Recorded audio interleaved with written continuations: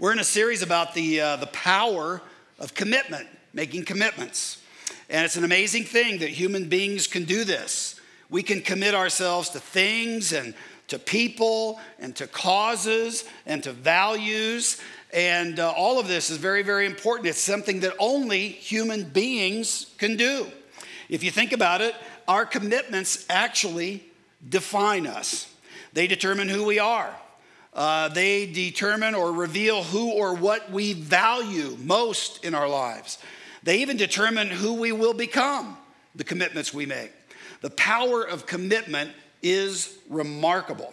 And yet we live in a culture that's kind of suspicious about making commitments, even reluctant to make commitments.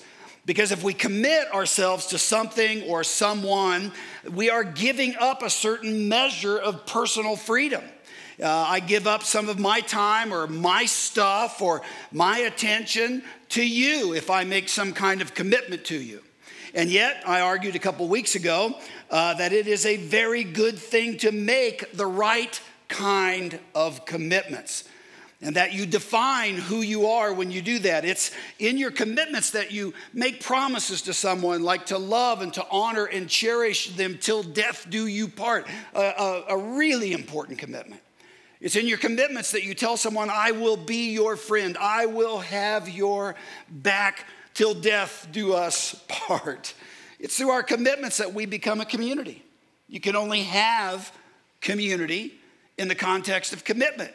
It's in our commitments that we build our character and we actually become like Jesus. Jesus was always challenging his followers to make certain commitments. And therefore I said, this is the language of Jesus. We actually find ourselves when we lose ourselves in making the right kinds of commitments.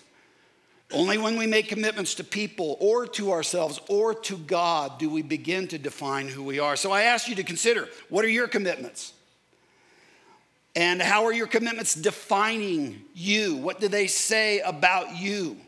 Someone who makes a commitment to follow Jesus is committing to listen to and to obey Jesus, to take him seriously when he talks about relationships or resolving conflict or building community or forgiving someone or seeking forgiveness or marriage or parenting or sex or whatever it is.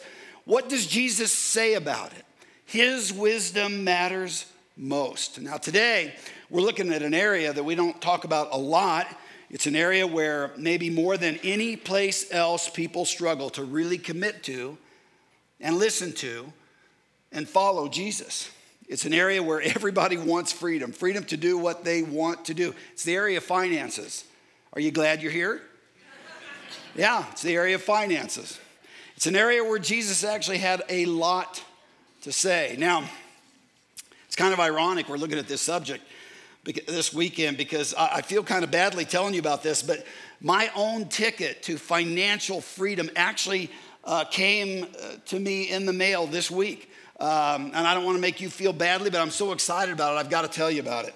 I got a letter that started out, Dear Mr. Corey, you have been pre-selected. I mean, I'm not just they selected me before they even selected anyone. Pre-selected. The letter goes on to say, this year with your new credit card, so this is from people who are giving me a brand new credit card that I didn't even ask for. It's incredible. They just sent it to me because they pre-selected me. And it says, this year with your new card, you can exercise your, I'm quoting them, new financial freedom. Wow. People with outstanding financial credit like yours, they said, deserve an outstanding credit card like ours.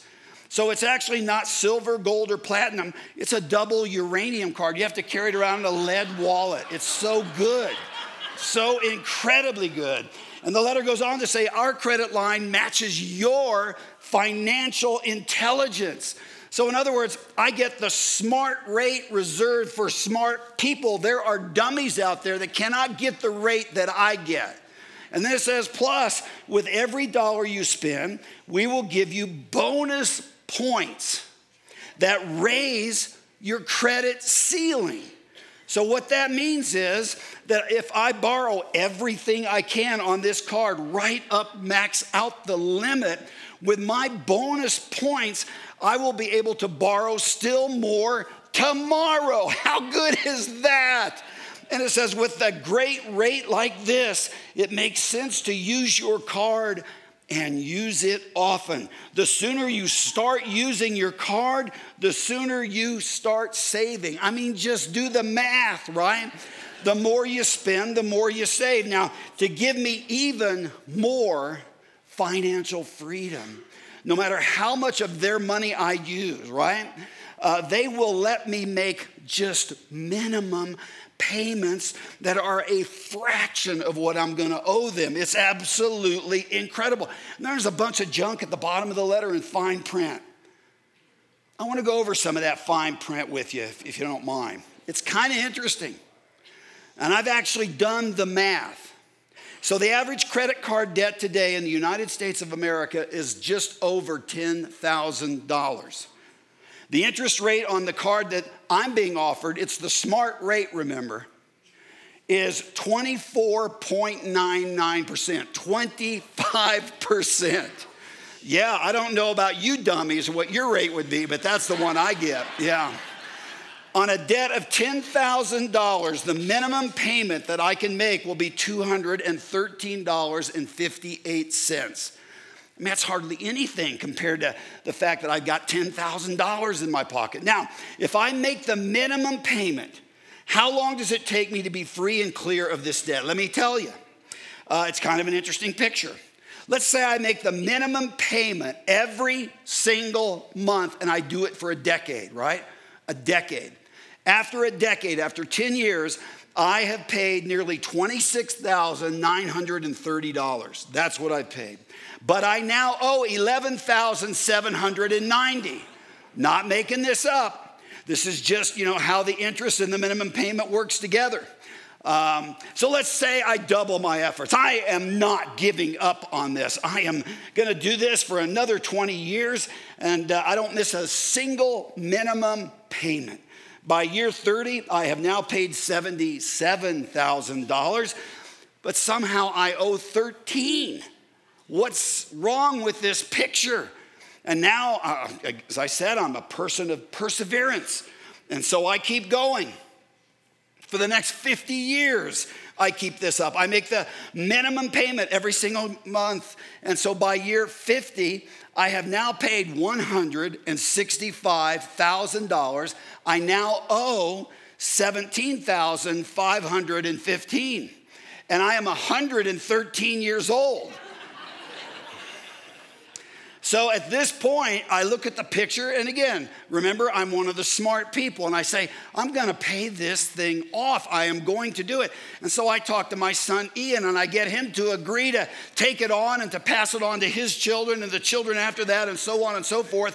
And if you extend this out to the year 1,000, in other words, 1,000 years, I have paid or will have paid, and my descendants will have paid $5.1 billion, and my heirs will owe $212 million. Do you see how this works? It turns out that the financial freedom this credit card company is offering me to borrow this money and to buy things and to get stuff I can't really afford ends up being a kind of bondage. There's no freedom in it at all. But there's this other opinion, this other approach, this alternative wisdom that is deeply embedded in the values of Jesus' kingdom about the role of commitment and how this relates to our financial lives. And that's what I want to talk about with you this morning. Jesus put it like this. He said, "Give and it will be given to you. A good measure, pressed down, shaken together, and running over will be poured into your lap. For with the measure you use, it will be measured to you," he says. And so Jesus challenges his followers, his disciples, to look at and deal with their finances differently. He says, if you make certain commitments regarding your finances, regarding your money. These commitments will define you. They will lead to places of greater growth in character, greater trust in God, and greater freedom, financially speaking. Jesus says, give and it will be given to you. Now, I need to be careful here to point something out. Jesus is not giving us a sneaky way to make more money. It's sometimes taught that way. This is not a make a deal with God gimmick. You know, if I give, then God will give me more and more and more, and I get richer and richer and richer and blah, blah, blah. That's actually, as some of you will know about this, there is actually a segment of Christianity that sort of teaches a parody of the gospel. We call it the prosperity gospel. It says if you give, God will just keep making you richer and richer and richer. You can't outgive God, as the slogan goes.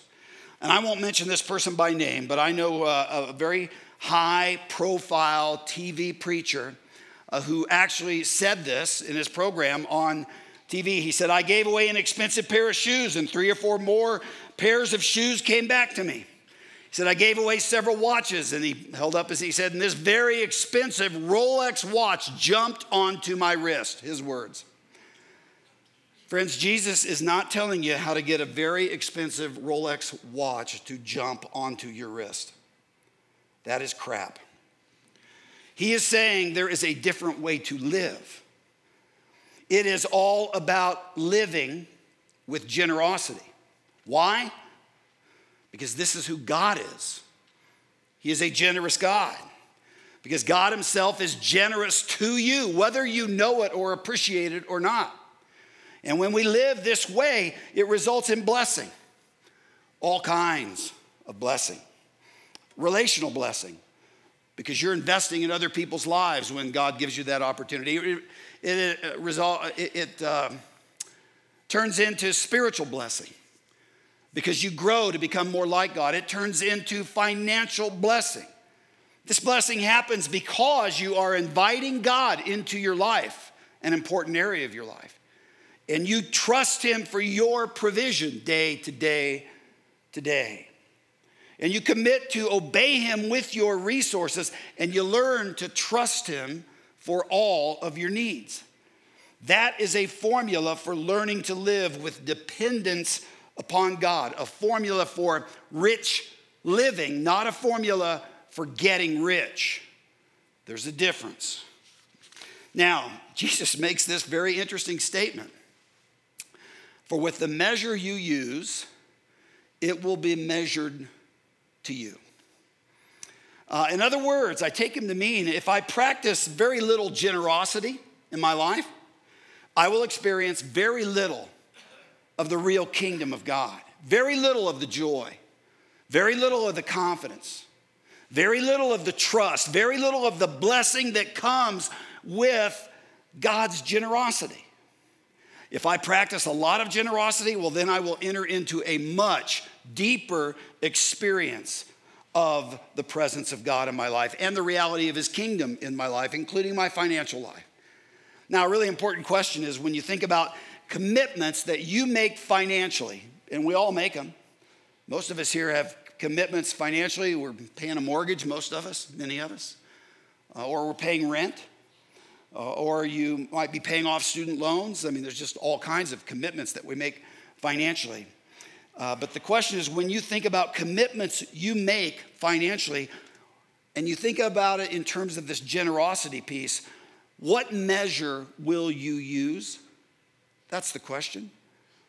Jesus says, for with the measure you use, it will be measured to you. Give and it will be given, he says. Now, I've noticed this over the years that as people grow spiritually in their faith and their trust with the Lord, they inevitably wrestle with this issue of making financial commitments. It's inevitable. Can't really be avoided because you come to church and preachers talk about it occasionally. Jesus talks about it when you read the Bible. If you read in the Old Testament, this whole idea of tithing and sow is just interwoven throughout the pages of the Old Testament. And I want to walk you through some of the states that people go through in this process of maturing and spiritual growth. I want to talk about 4 different states to be exact. And as we do this, you can ask yourself, what measure am I using when we think about being generous with finances? What measure do I want to use? So here's the first level. And we'll just call this the give nothing level, okay? Pretty simple. This person is simply not giving anything, anywhere. And this is maybe more people than you might guess. A sociologist at Notre Dame who has just researched the heck out of this whole area, his name is Dr. Christian Smith. And he has done a massive research project. It's still going on, actually.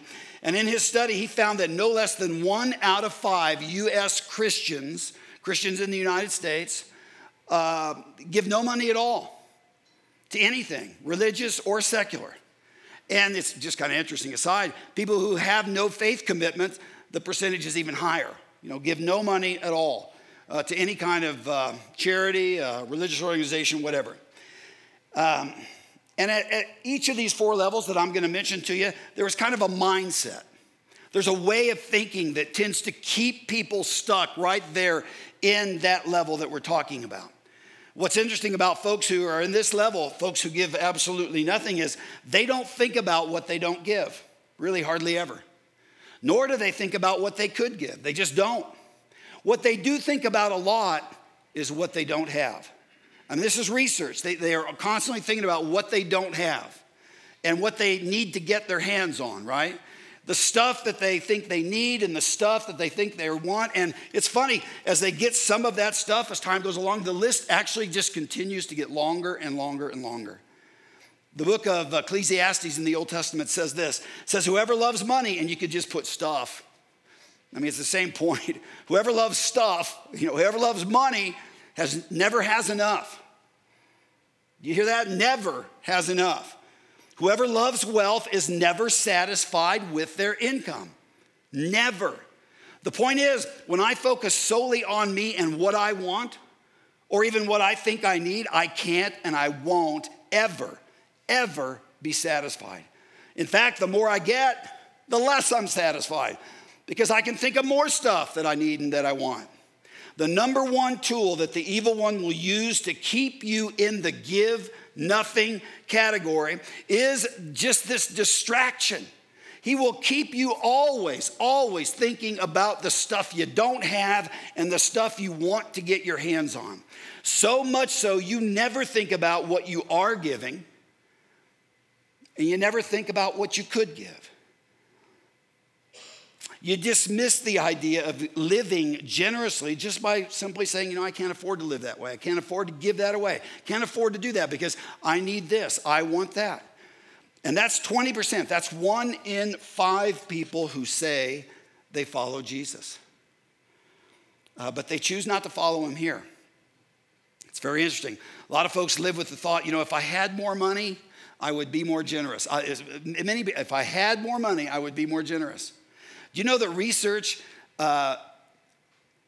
research demonstrates that is not true?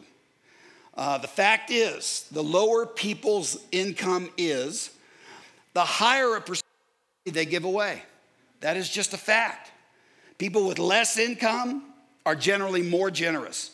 So the more money you get, very unlikely you're going to give higher and higher percentage of it away.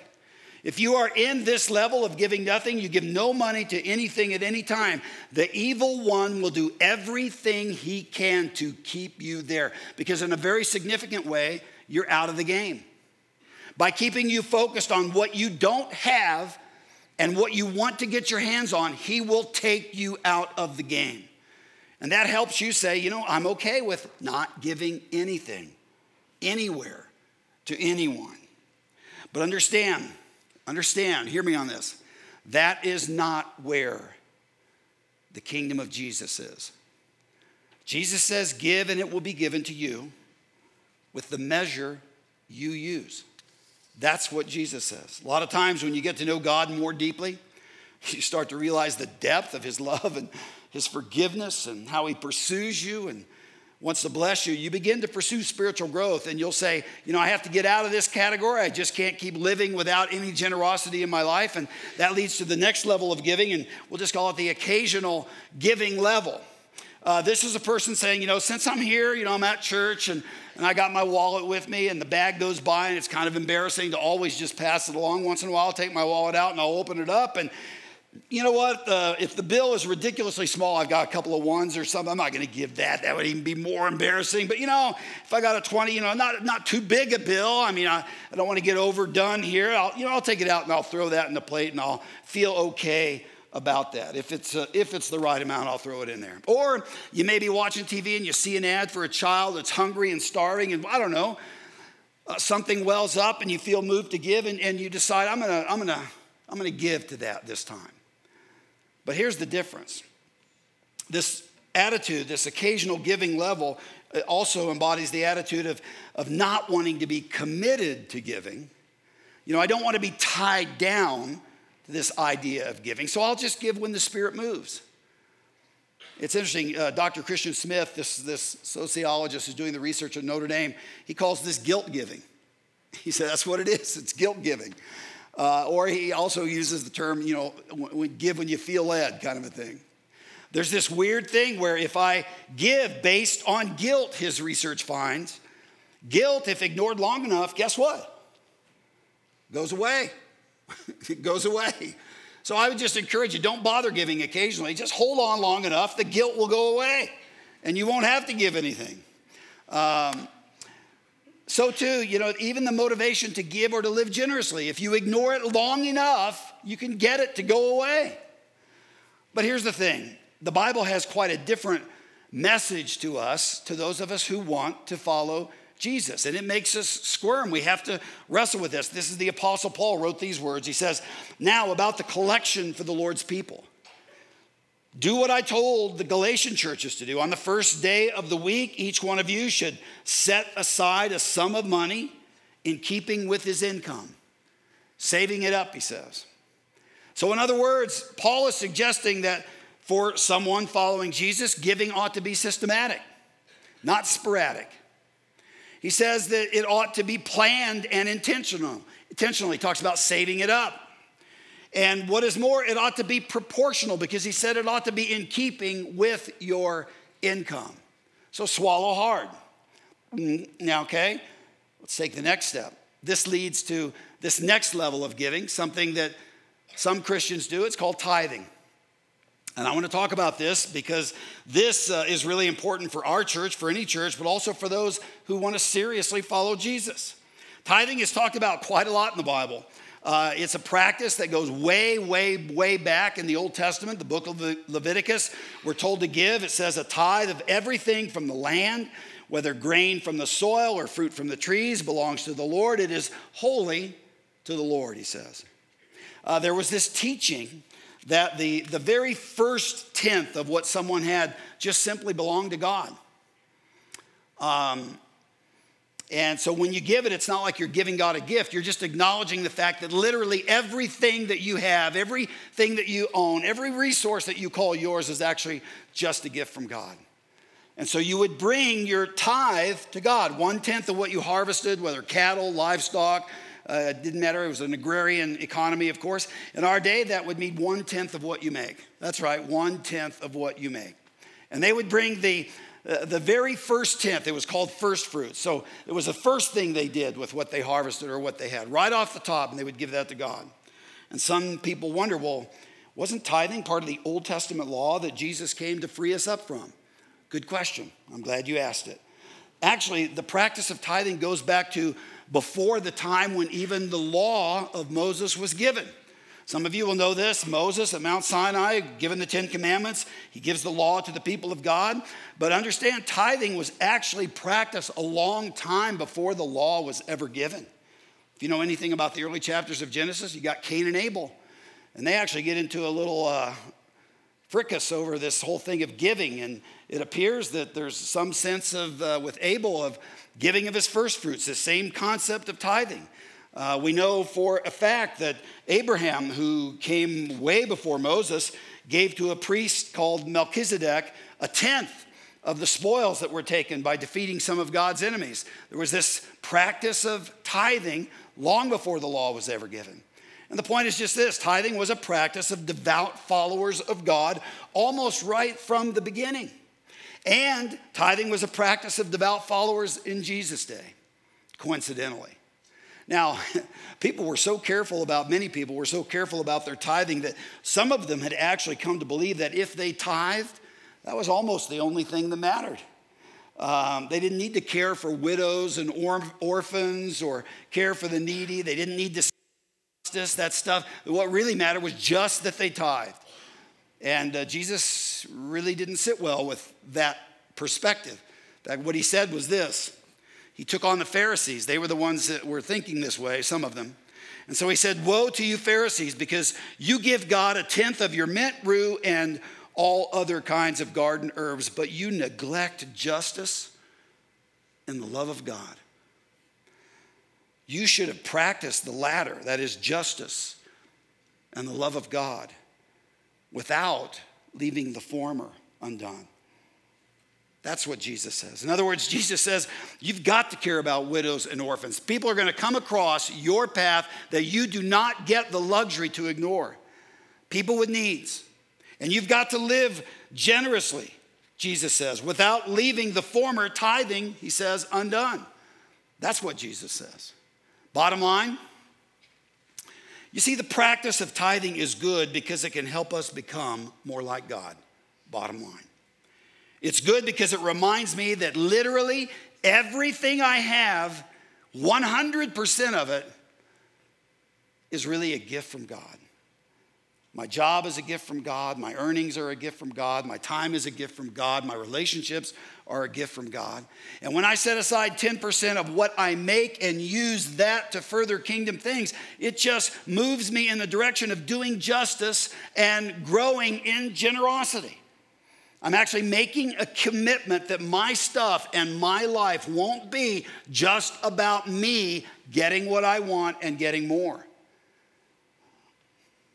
Very interesting. Now, this tithing thing is not a legalistic thing. Jesus just pointed that out in the passage that we read. You can't go, oh, I tithe, check, move on. No. It's not quite that simple. Tithing is something that is supposed to be increasingly producing this heart attitude of generosity in us. It's kind of a concrete way of measuring, am I living with generosity, living like Jesus lives? Now, if you've never practiced or made the commitment of tithing, you are probably almost certainly thinking, what if I cannot afford to tithe? And this is actually the primary thought that will keep most people from ever even attempting tithing. In the research of Christian Smith, he found, this is actually a little bit surprising to me. In his research, he found that only 10% of people who say they follow Jesus give 1/10 or more of their income to God. 1 in 10. So a lot of Christians hear what I'm talking about this morning and blow it off, or, oh, he's full of it, or that's what you expect a preacher to say, or I don't know what you say exactly, but you really don't wrestle with it. Give 1/10 or more of my income to God. The number one reason or excuse that's used is just I can't afford to tithe. Cannot afford it. And you know what? That might be true. I mean, if you keep spending exactly what you spend, if your income doesn't increase, if you keep God out of your finances, because that's what you're doing when you don't obey him here. If you never learn to trust God and honor him with your giving, you are probably right. You cannot afford to tithe. But understand what God is asking you in this. Let's try to be clear. In tithing, God is saying, I want you to trust me with your needs. I want you to trust me with your finances. I want you to trust me with your first 10% of what you make, and then see what you and I will do with your resources together. You see, managing your money this way, with making commitments like this, is really all about trust. It's a trust thing. You've heard of the old saying, $20 is $20, right? There's an old couple, Pete and Maud. They go to a carnival, and there's a guy there giving the old biplane, giving rides in a biplane, $20 per person. Pete is dying to do this. He wants to go on this ride. Maud is like, no way. $20 is $20. We're not doing it. And the pilot says, you know what? I have been hearing that complaint and that argument for decades. I am tired of it. Here's what I'll do. I will take both of you up in my biplane. And if you can go through the entire ride, not a whine, not a peep, not a word out of you, I will give it to you. You can have the ride for free. But if I hear so much as a peep, it's $20 a person. And so Pete and Maud do it. They get in the old biplane. It's an unbelievable ride, right? This pilot is doing everything he knows how to do, barrel rolls, loop-de-loops, somersaults, you name it. Not a peep out of either one of them. And as he lands the plane, he yells back, man, that is amazing. That was the most daring ride I have ever given. I can't believe I didn't hear a peep out of you. And Pete says, well, I almost said something when Maud fell out of the plane. But $20 is $20. $20 is $20. Except when you give that $20 to Jesus. Let me explain. Jesus' followers have been learning for over 2,000 years that 5 loaves and 2 fish are 5 loaves and 2 fish, except when you give them to Jesus. $20 is $20, except when you give it to Jesus. And then you don't know what he's going to do with it. There is this Old Testament passage, and I've read it before. It's from Malachi. And it is, and I've said this before, it is a unique passage of Scripture. Because ordinarily, we understand we should not be testing God, right? I don't recommend that as a practice, that you test God. But God says this in this passage. He says, bring the whole tithe into the storehouse, that there may be food in my house. Test me in this, he says. And see if I will not throw open the floodgates of heaven and pour out so much blessing that you will not have room enough for it. And as I said, as far as I know, in all the Bible, the only place where God invites people to test him is in this business of their finances, this thing of tithing. And I think that's because we're just afraid. We're scared to death that he would actually take care of us. We just don't know if we can really believe that. And that's why, as a church, we do this goofy thing. And I just admit it's goofy. Because we know that how frightening this is to people. We have this thing called the Tithe Challenge. You have a card in your bulletin that kind of explains it. The idea is pretty simple. We challenge people. Take 90 days, take 3 months, and practice this thing of tithing. Make a commitment to tithe. Give God the first 10% of whatever God gives you, whatever that is. And if at the end of that time, that 90 days, that 3 months, if it is clearly not sustainable for you, we will happily, and I mean this, refund everything that you have given in the last 90 days. And here's the deal. We have had people take this challenge. And once they decided to trust God and make that kind of commitment with their finances, just to let God be involved, because that's what you're doing when you do something like this. You're saying, okay, God, be involved in my finances. I've never done anything like this before. Show me that you can be trusted. Show me that you can provide. Show me that this can work. And we have had many be amazed at what God did with their giving and what God did with them in terms of blessing and provision. Now, I have one more level that I want to talk about. We've mentioned 3. The last one is sacrificial giving. Some of you are thinking, hey, tithing is plenty sacrificial. Well, remember that thing I talked about a moment ago? Not necessarily. A lot of people, Old Testament attitude towards tithing was, this is what I owe God. So sacrificial giving. Mark tells us in his gospel, says that Jesus sat down opposite the place where the offerings were put and watched the crowd putting their money into the temple treasury. People would come to the treasury to worship, and they would bring their tithes, their gifts, some of their offerings. Sometimes it would be livestock or food, but if they had changed it into money, there was a place where they could drop that money into a gathering place. And it says, many rich people threw in large amounts, but a poor widow came and put in 2 very small copper coins, worth only a fraction of a penny. Calling his disciples to him. This is interesting. So Jesus takes this opportunity. He sees this. He watches what's happened. He sees what this woman has done. He calls his disciples over to him. Teaching moment. He says, I tell you the truth. This poor widow has put more into the treasury than all the others. They all gave out of their wealth, He's not condemning that, but he says they gave out of their wealth. But she, out of her poverty, put in everything, all she had to live on. And what's so stirred Jesus' heart in that is this woman was trusting God with everything. Literally, everything.